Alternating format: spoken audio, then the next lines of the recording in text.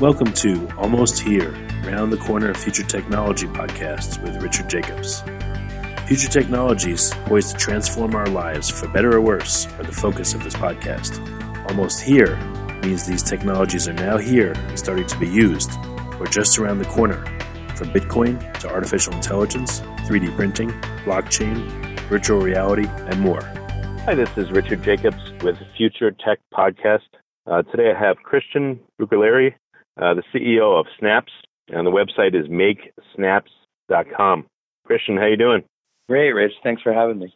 Yeah. So, if you would, can you describe for listeners what Snaps does? Sure. So, Snaps kind of, it's our reason to exist is to help brands navigate the landscape of the mobile messaging space.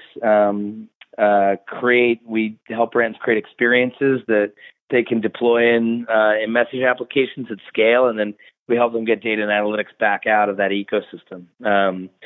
So we're, kind of an end-to-end, best overall solution for a brand to figure out how to market to consumers in places like Kik and Facebook Messenger and iMessage and Viber and Line and other kind of over-the-top messaging apps. So what's happening right now? Companies are using how many apps on average, and what are they doing with the data, or is it just being lost? Well, so I think, we kind of started out this concept based on the fact that when email became kind of a thing, brands needed to figure out how to do email marketing, and they would go to partners and technology solutions to say I think there's a lot of people using email, we don't really know how to make an email and send it, and we're not quite sure what success metrics look like, and we think this is about commerce, but and so that sort of all sounds really obvious right now, but I think when email first came out, it was kind of unclear how brands were going to use it and what it was going to be used to drive. And then when social media came out, brands were like, oh, okay, so I have a website. I get that. I take a bunch of creative and I'm able to put it on the website. And we kind of figured out email, but what do we do with a Facebook page? How do we make a Twitter profile? What kind of content has to go on it? And there were a number of kind of, social marketing cloud businesses that went into existence to help brands kind of figure out how to make a Facebook page, how to respond to customer service queries, how to respond to people, in comment sections, how to tweet effectively, when to tweet effectively. And then, consumer attention sort of shifted from desktop to mobile. And then consumer attention shifted from a lot of apps to a very small amount of apps, right? So mobile messaging is probably the most used application on any mobile device globally. So there's, 1 billion iOS users, the majority of whom use iMessage in some way. There are, 1.3 billion, based on latest numbers, 1.3 billion monthly active users on Facebook Messenger. Kik has over 300 million monthly active users. WhatsApp has over 1 billion monthly active users. And consumers tend to use messaging apps with great frequency. So they're in messaging apps anywhere from, a dozen to hundreds of times per day. And they're really sticky. And so, if you think about the places where you spend time on your mobile device, it's probably, if you're dependent on your age, you might use email. You certainly use some social apps Facebook, Instagram, Twitter, Snapchat, and then you use some messaging apps, right? You probably use more than one. You might use iMessage, you might use Facebook Messenger, you might use Kik or Viber or Line, depending on where you have some family or friends. And so, based on the fact that consumers are spending most of their time communicating in messaging apps and most of their time on mobile, consumer preferences have also shifted from calling businesses on phones to wanting to chat with them in some kind of conversational interface. And so, based on the fact that there's billions of users using messaging apps every day, similar to the web and email and social, brands needed to figure out how to sort of market to consumers without being overly aggressive in their sort of advertising and marketing tactics. And so those brands will come to Snaps and they create experiences that they can deploy in places like Messenger and iMessage. And so from an end user perspective, a lot of those look like keyboards or iMessage packs or branded stickers or chatbots, and those get deployed in places like Messenger or on iMessage or in Kik. And so they'll make creative, they'll deploy that at scale. They'll launch a bot on our platform, they'll deploy that at scale. And then, responses can be automated up to a certain point, and then we'll get them in touch with a human agent on the brand side when the timing is right. And so, we've been sort of making that plumbing for the last couple of years for brands in that space.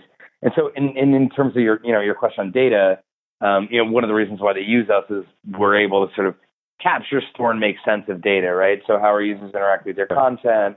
Who's using your products? How are they using your products? How viral are your products? What are people asking about in Messenger?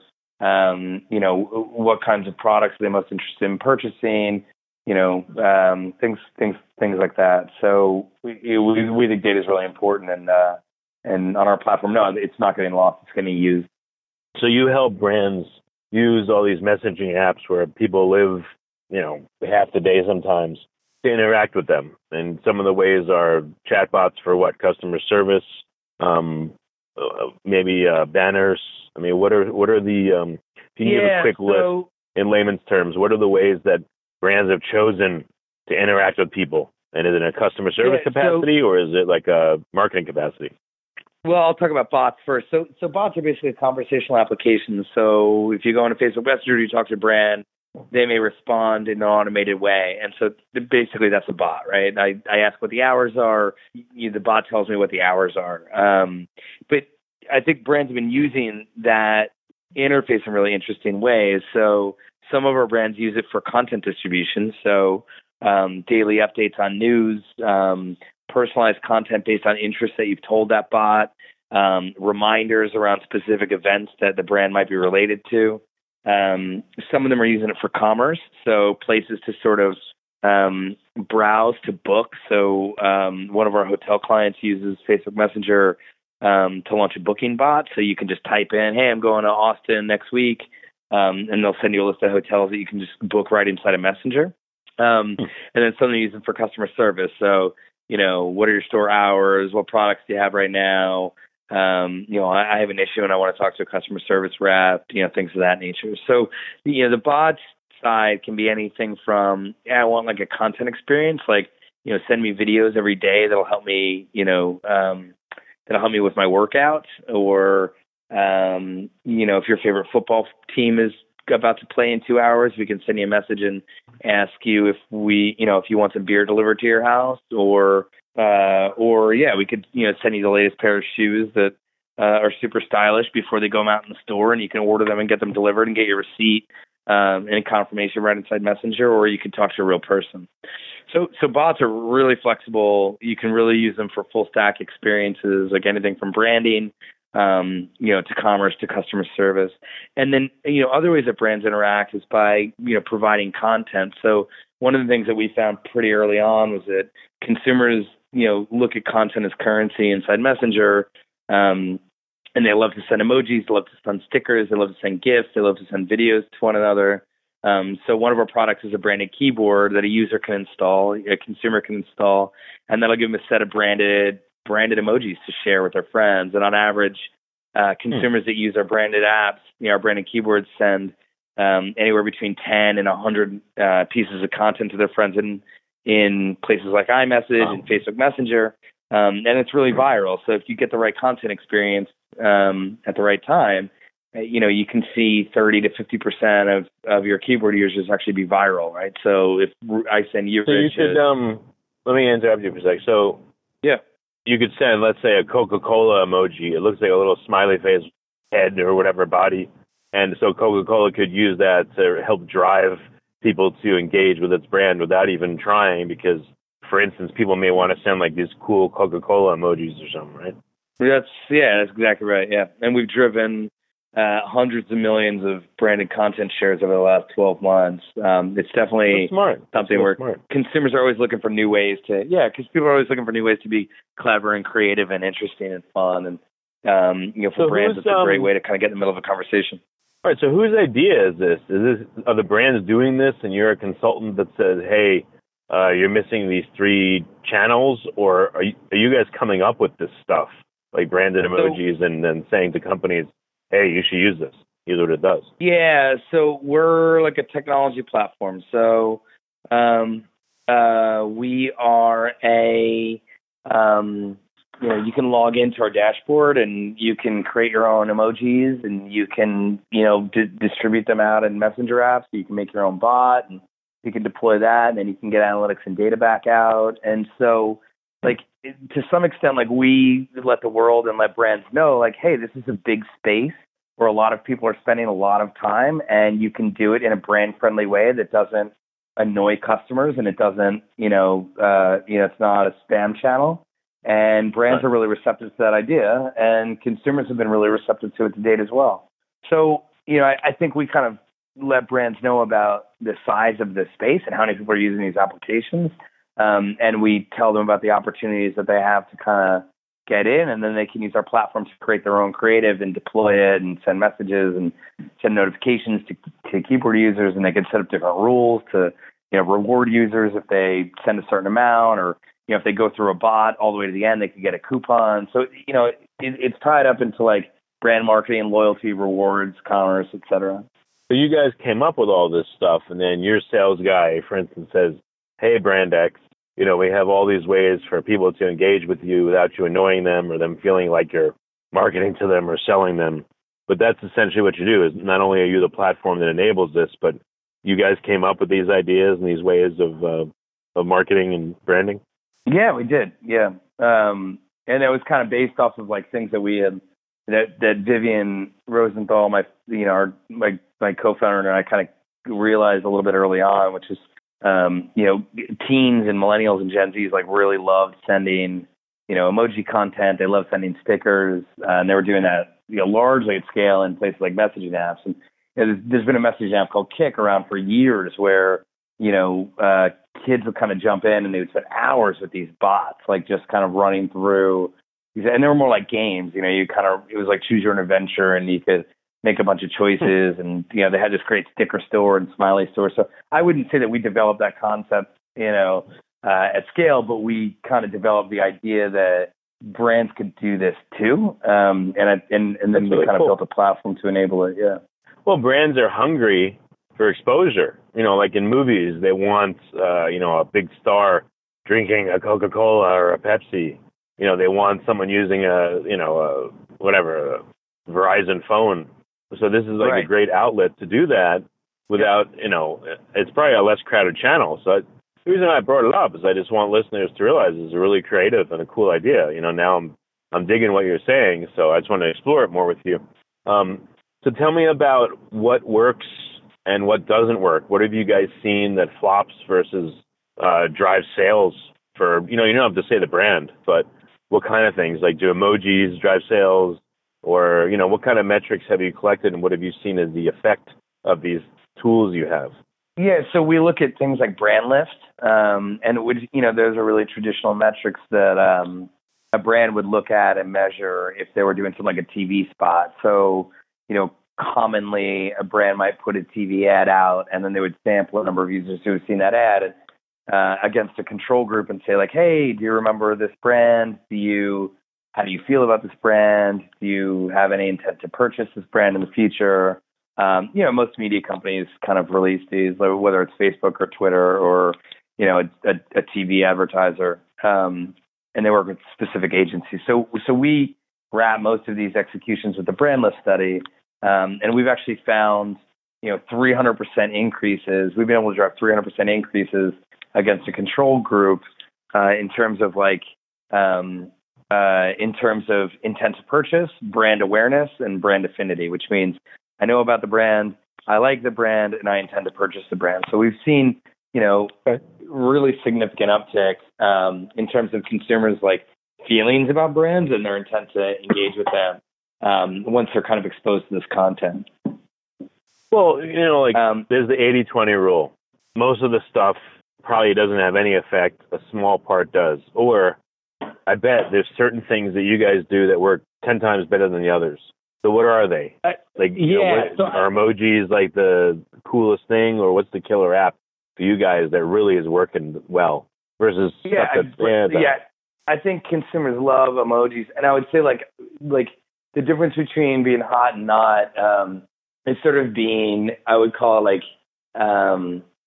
sort of internet native, or understanding the language of the internet. So content that works really well, it's conversational. So like, thinking about the fact that consumers use this within messages with friends or family, like help them finish a sentence well, like help them, be creative in the way that they're giving a friend a smiley face or a thumbs up. Like really coming up with what we call conversational media works really well. Like develop media that like people will want to share in a conversation, and you're more likely to do well if you just kind of, prop up a bunch of images of your products. Like you're not really giving consumers a great opportunity to kind of share those because they're not really conversationally driven. So yeah, I think success and non-success like really deals with like, kind of stating the obvious, but like building up content that people want to share.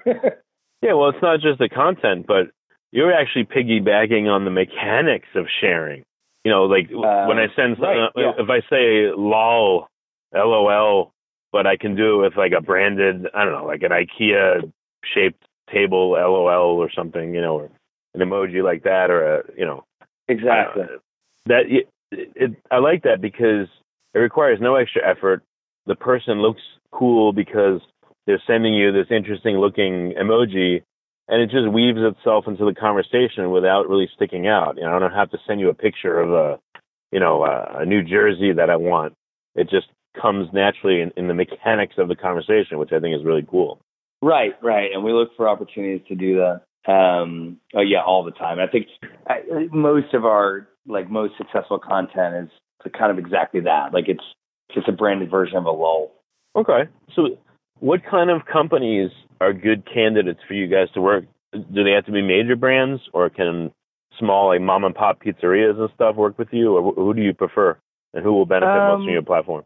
Yeah, so I think the cut that benefits the most are like brands that have some level of affinity at any level, which means like they've got a core community of people who are enthusiastic about that brand. Because, in order for consumers to start using this, like they do have to install the content, right? They have to opt in. So, if you're going to make an opportunity for consumers to opt in, like you should have a brand that people kind of know about, right? So like new brand launches, like this isn't great for, like it's usually for folks that have a little bit of goodwill with the existing community already. And then, but those could be any size. Like you could have a small to medium sized business. We work with a lot of universities. We work with a lot of small and regional sports teams. We work with a lot of the regional chains. I think HCB actually has some emojis on our platform. The Texas grocery chain. Because I think people are fans of like HCB, like they like it, right? And I think if you can find a community of people who like your brand and they want to interact with it, then you're going to have a bunch of success. And if you launch something new that people don't know about, it's not really a great way to drive awareness. Well, can you guys target geographically? Can you target demographically, like only women users that are of a certain age, or what kind of targeting can you do? Yeah. So brands, could hit the right people.